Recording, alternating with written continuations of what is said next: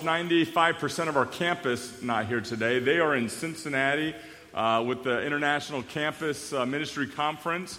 So that's we have a little section there gone, and but whatever. We don't need them. So, but I am excited. I should have done this last week, but I'll do it today. We had a number of people move out. One person I missed about moving in. Thomas Obenhouse has moved back to the Northwest. Amen. Amen. Tom is, I'll just say he's an awesome guy. Man's man, nice and rugged.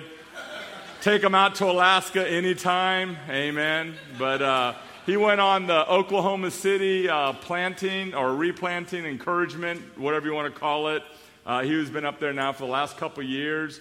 But once you're a Texan, you got that hook in you, and the Oklahoma boy had to come back to Texas, so it's great having him back here. So if you're from Oklahoma, I'm sorry. Amen. So last week I dived into what we call a section of the Bible, and it was about what's the greatest commandment, and there's that discussion. What's the greatest commandment? The lawyer. How do I have eternal life? And we had this discussion, and it was to the point where at the end of these illustrations in the Synoptic Gospels, it says, no one dare ask him any more questions. And so I struggled with that, and I shared that with many of you. Some of you weren't here. You can go back and listen to the tape, or just trust me. That they didn't dare ask him any more questions. And so what I want to do is I want to pick it up kind of where we left off and really look at the rest of the story. Because I believe that there was more to just that illustration of the Old Testament in 2 Chronicles helping the lawyer really understand what God was saying. Because I think we didn't really dive into, what is the greatest commandment?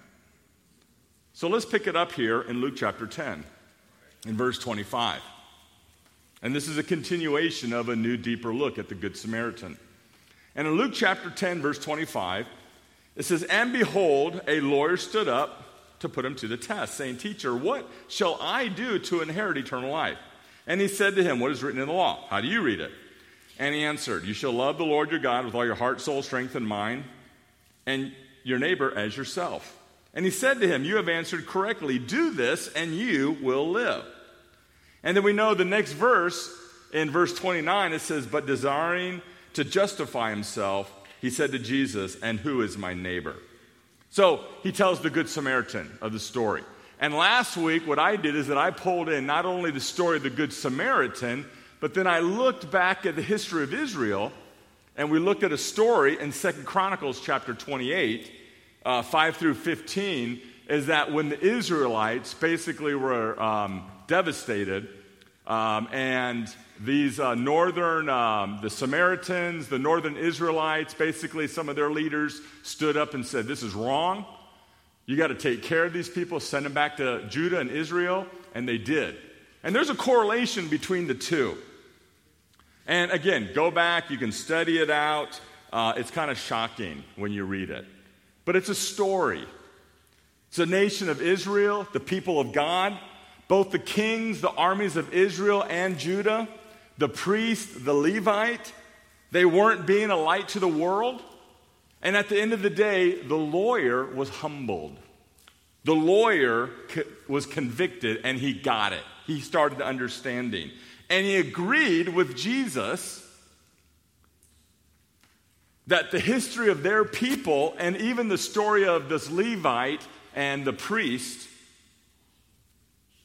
wasn't what God's people should be doing. You want to have eternal life? You want to know what the greatest commandment is? And this is where I think the second kind of dropping the mic is in this whole story. He gives the greatest commandment. You shall love the Lord your God with all your heart, soul, strength, and mind. And you shall love your neighbor as yourself. There's two concepts here that Jesus hits in this greatest commandment.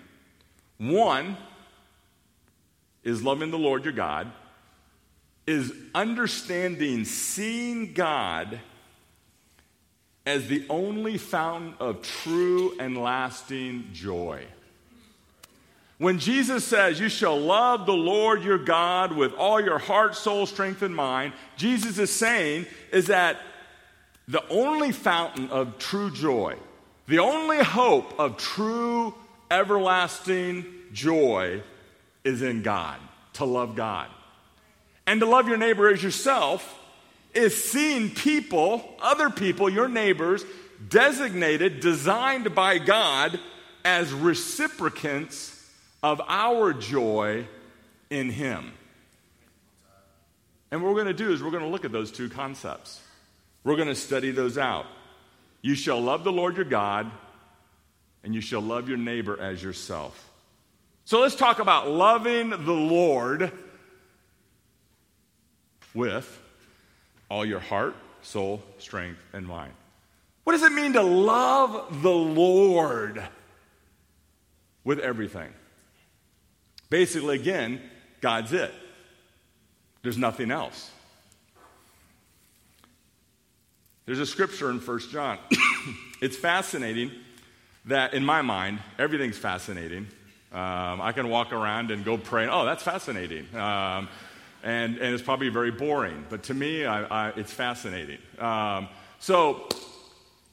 John does not have the story of the greatest commandment in it. But I believe John's writing does the most illustration of the greatest commandment. In the book of John and his epistles, he dives into what is the greatest commandment and the second like itself.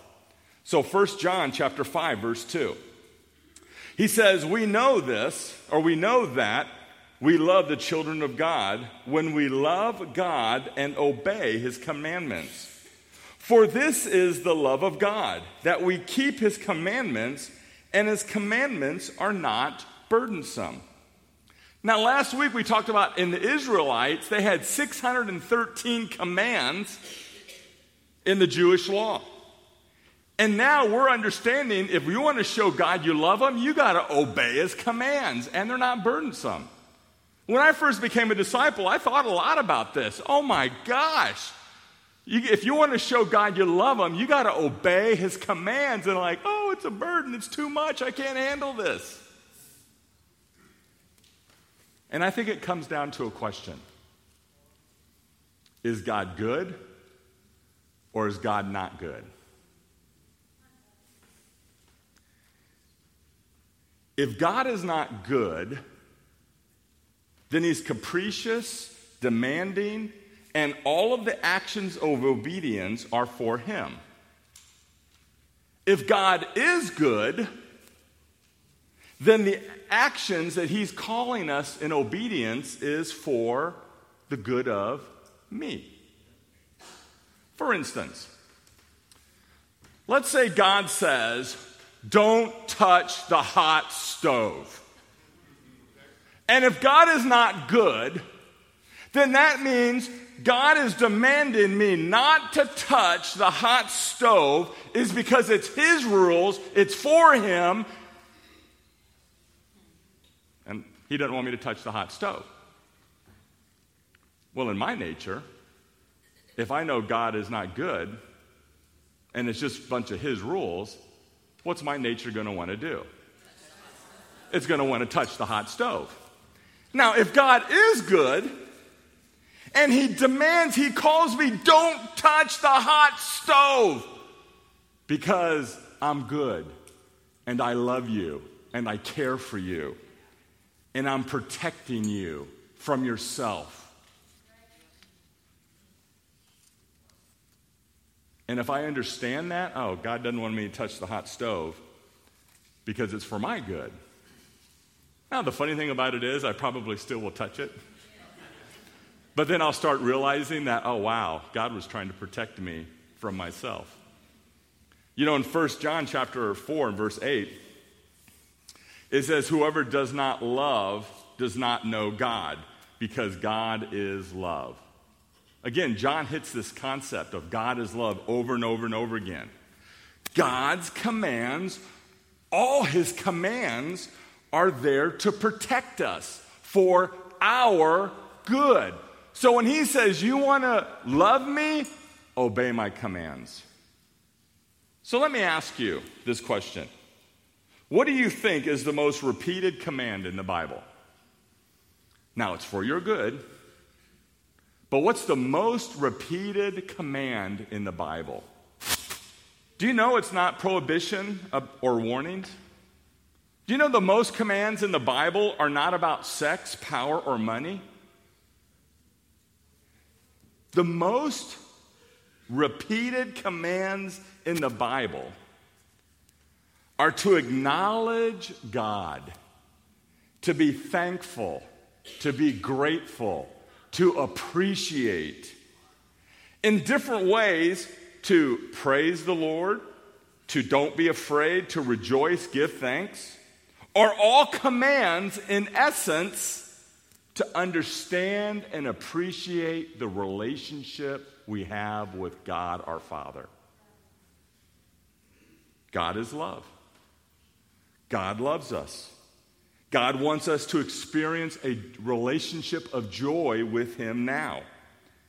Our Father in heaven, and not only in heaven for eternity, but right now. So He commands us to praise Him. Now think about this for a second. You know, it doesn't mean that the most repeated commands are necessarily the most important commands. We know from Jesus that the most important command is to love the Lord your God with all your heart, soul, strength, and mind. But the most repeated commands help us recognize how to fulfill the most important command. Bears repeating.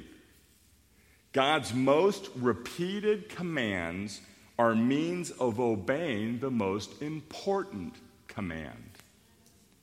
There's a direct correlation. If God says repeatedly, do this, repeatedly do this, repeatedly do this, He's actually trying at the end of the day to understand this. Praise Him. Praise the Lord. Do you know in the Bible it says over 500 times to praise the Lord? When God commands us to praise Him, what does He want? Does God need our praise? Now, when I ask Patty to praise me, yes, I need that praise. I'm insecure. Tell me I'm doing something right. Praise me. Does God need our praise? No, He doesn't. He's commanding us to look at Him through what He's revealed to us about Himself until we start understanding aspects of His glory that transcends the palpery and the corrupt things that clamor for our attention and produces all-filled joy. We can't help but express praise. You know, I'll go out every morning and I'll go pray and I'll go walk down to the lake and I hear birds, I see trees, I see jets, I see the blue sky, I see the lake, I feel the pleasant breeze. I just see this is awesome. This didn't come from nothing. Praise God. Praise God for this little forest. Praise God for that animal. Praise God for the ability to walk. Praise God for this body that still works. Praise God for I was able to have breakfast this morning. Praise the Lord. Who's the praise for? It's for us. Because we're not looking at ourselves, we're understanding and looking at God. You know, the next command that's over 100 times in the Bible, it says, do not fear.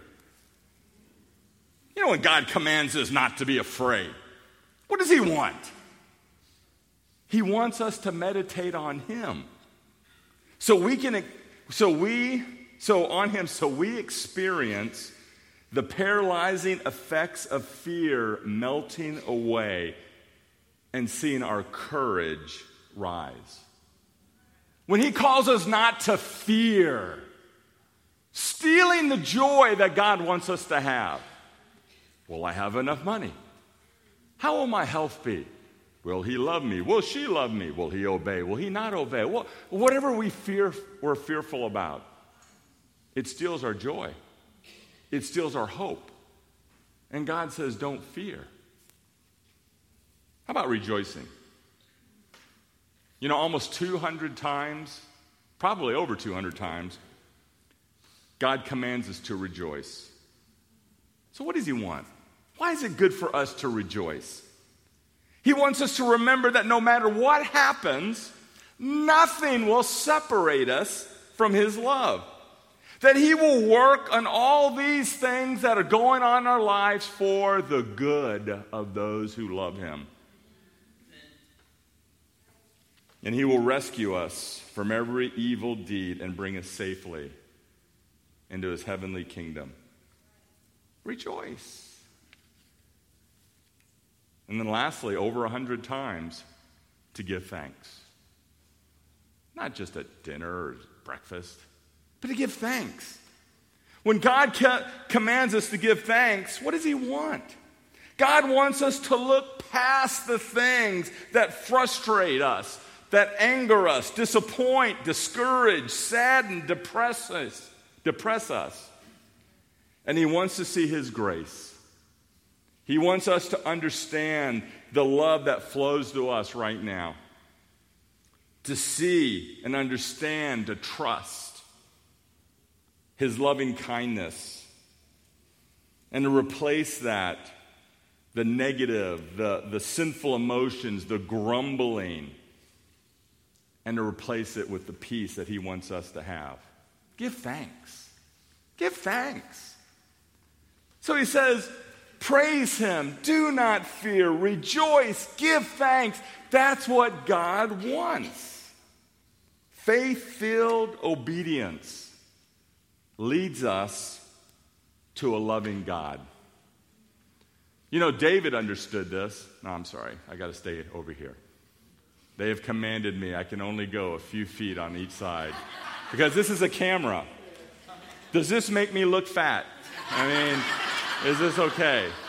So I'll make sure my tie is a little bit farther down next time. So David understood this.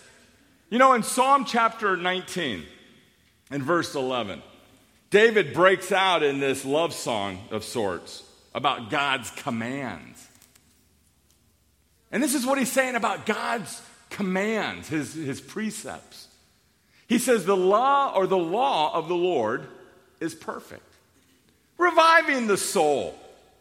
The testimony of the Lord is sure, making wise the simple.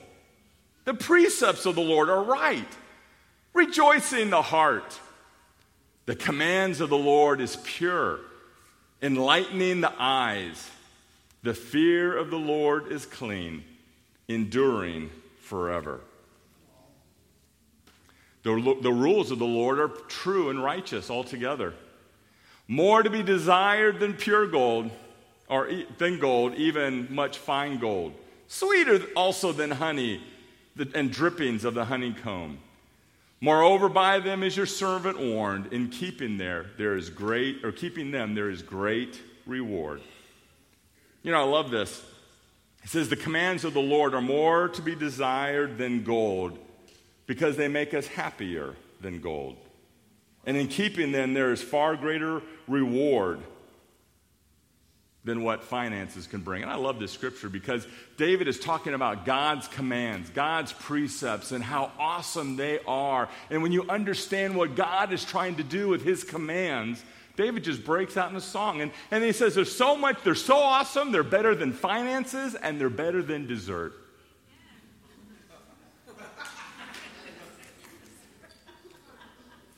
You know, about 40 years ago, my stepfather, Fuad, gave me this ring. He had it crafted in Egypt. He was Egyptian. And this is don't be jumping on that ring. And this ring is probably about as pure as you can get before it starts bending really bad. And it's crafted. There's a little diamond in there. and it's probably worth something. Now, I like this ring because it's a memento, it's a memory of my stepfather. But this gold brings me no joy. It brings me no joy. It's a memory. But the gold means nothing to me. I love reading the Bible. I love understanding what God's trying to teach me. I just dive into this and I'm like, what I'm learning about myself and my character and how to be a better husband and father and friend and how I can understand how much God loves me and how through the course of history, He's trying to teach us about Him. I prefer that so much better. Now the honey, dessert, that's more of a struggle. Because I like dessert. But at the end of the day, dessert is so temporary.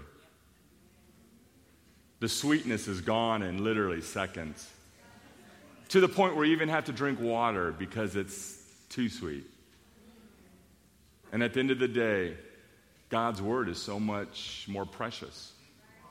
Teaching, protecting, refining, enduring. It's why the Bible is filled with repeated commands to praise Him and not to fear and to always rejoice and to always give thanks. And every other command that He gives pertain to us, to help us know Him. He wants to rejoice in us. He wants us to know and rejoice and understand Him. The only true fountain and lasting joy. And He wants us to do it with all of our heart, understanding, soul, strength, and mind. God deeply wants a relationship with us. And so He says, you want to have eternal life? You want to know what the greatest commandment is? Love me. Love me. Love me with everything you are and have. And when you love me, you'll understand the source of true joy. But then again, He throws that curveball in there. And we've talked about this many times. Because if you really, you claim you love God, but if you claim you love God, that means you got to really work it with the person sitting next to you, with the person who lives across the street from you, for the person who hits you in their car, or you hit them in your car, or the person you whatever with. Now you're going to show if you really do love God. Someone who doesn't look like you. Someone that doesn't have your finances or your education or more or less. I don't care. Your neighbor. And the second point then is that Jesus says you got to love your neighbor. But then He throws in this as yourself. And what Jesus is saying here is in effect, I'm going to start with your inborn, deep, defining human trait of self-love. You love yourself. This is a given. I didn't command you to do it. Jesus says, I assume you have it. All of us have this powerful instinct of self-preservation and self-fulfillment. We all want to be happy. We all want to live and live with satisfaction. We want food for ourselves, clothes, a place to live. We want protection from violence. We want a meaningful, pleasant activity to fill our days. We want some friends to like us and spend time with us. We want our life to count in some way. This is all self-love. And self-love is the deep longing to diminish pain and increase happiness. And that's what Jesus starts with when he says, as yourself. Jesus knows that God created us. He created us, and God said it's very good. You know, it's not evil or not sin to have self-love. But he commands us to love others as you love yourself. As you love yourself, so love your neighbor. Jesus is saying here, make your self-seeking the measure of your self-giving. As you seek for yourself, whatever measure you use, that is the measure you use with everybody else.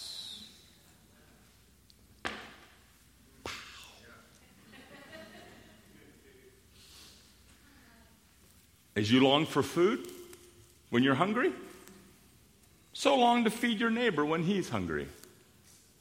As you long for nice clothes for yourself, so long for nice clothes for your neighbor.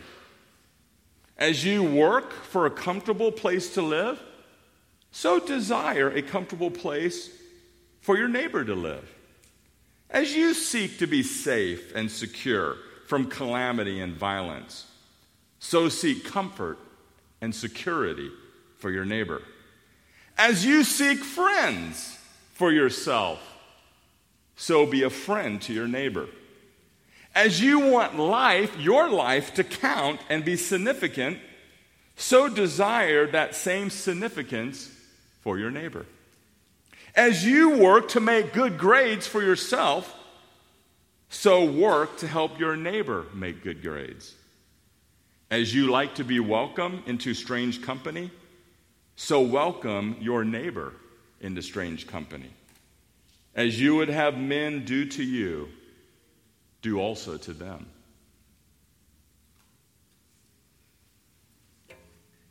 You know, one of the biggest things that I would say Patty and I had to work on,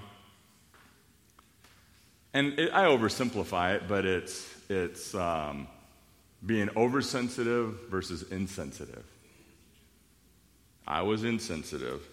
I know that shocks you. And Patty was oversensitive. But you know, my sensitivity came out in respect. And again, I love the Bible. For me, I always had this respect thing. Because I was raised up into a PACA family that was completely disrespectful. Completely disrespectful. And I'm not going to get into the nuances. But respect for me was huge. Huge. If I would ever get into a fight with Patty and she rolled her eyes, shrugged her shoulders, sighed, any kind of facial, verbal communication that I would feel disrespect, boom. The whole argument changed. Because, see, I was overly sensitive to disrespect. Then I became a disciple. And then I'm like, how am I going to be so, I became a disciple and married Patty, and then, like, how can I demand her to respect me, but I don't respect her? Or I don't love her, but I don't give her what she needs? I'm wanting her to treat me a certain way, but I'm not going to do that back to her or brothers. And so for me, it's like I'm hypersensitive when I talk to other men because I know men and respect is a big thing. And so when I talk to another man, now I tease, but people know I'm teasing. But when I talk to other men, I go overboard to respect. I want them to know they're respected, even when they're being stupid. Now, that's two different things. I mean, you can be stupid, but just as long as you respect me. if you respect me, then maybe I can repent and I can become what God wants me to be. But if you don't respect me, how about love? My wife needs love. She wants me to love her the way she needs to be loved, not the way I want to love her. You know, I knew of this guy, a father, had 3 girls, and he loved his daughters, but he had a real weird way to show it. He would sit there, he wanted to disciple, and he'd be watching the game, and boop, put his hand up. And that was the signal for the girls immediately to jump and run to go get a beer for their father. And if they didn't, that's a weird kind of way to show love. You know, again, John dives into love. Love for one another, love for your neighbor. And in 1 John chapter 4, in verse 7, it says, "Dear friends, let us love one another. For love comes from God, and everyone who loves has been born of God and knows God. Whoever does not love does not know God, because God is love." Now, we just read verse 8. Let's keep on reading. "This is how God shows his love among us. He sent his one and only Son into the world that we might live through him." This is love. Not that we love God, but that he loved us and sent his Son as an atoning sacrifice for our sins. Dear friends, since God so loved us, we also ought to love one another. No one has seen God, but if we love one another, God lives in us, and his love is made complete in us. John, again, dives into the greatest commandment. You know, I want to live for eternity. I do. This is not it. I want to live for eternity. I do want to know what the greatest commandment is. And I get the loving God with all my heart and soul, strength, and mind. But the loving others as myself, that's more of a challenge, because, see, that's here and now. That's flesh and blood. You know, and the challenge for me is that I want to love you as a older, educated, middle class, white, somewhat sensitive man that was raised in dysfunction, brokenness, 3 different dads, mom going through multiple marriages, and my health and my own issues and family, and I want to love you that way. But see, Jesus doesn't call me to do it that way. Jesus calls me to love you where you're at. If I want people to love me, I want people to get to know me. Who am I? What am I going through? What am I feeling? What are my fears? What are my hurts? What are my whatever? That's loving your neighbor as yourself. You know, when I first got baptized in the church many years ago, I didn't have any kids then. But you know what we would do in fellowship? We would literally sit there and we'd grab someone and we'd sit in the pews and we would talk like 15 or 20 minutes. Where are you from? How did you get to Chicago? Why are you doing what you're doing? Your family, your brothers and sisters, and just spent time to get to know the other. I still remember that. Taking the time to get to know the other. Loving my neighbor as I want to be loved. You know, at the end of the day, the lawyer, listening to the story of the Samaritan, remembering his own people's history, and then just being confronted with, I want to go to heaven.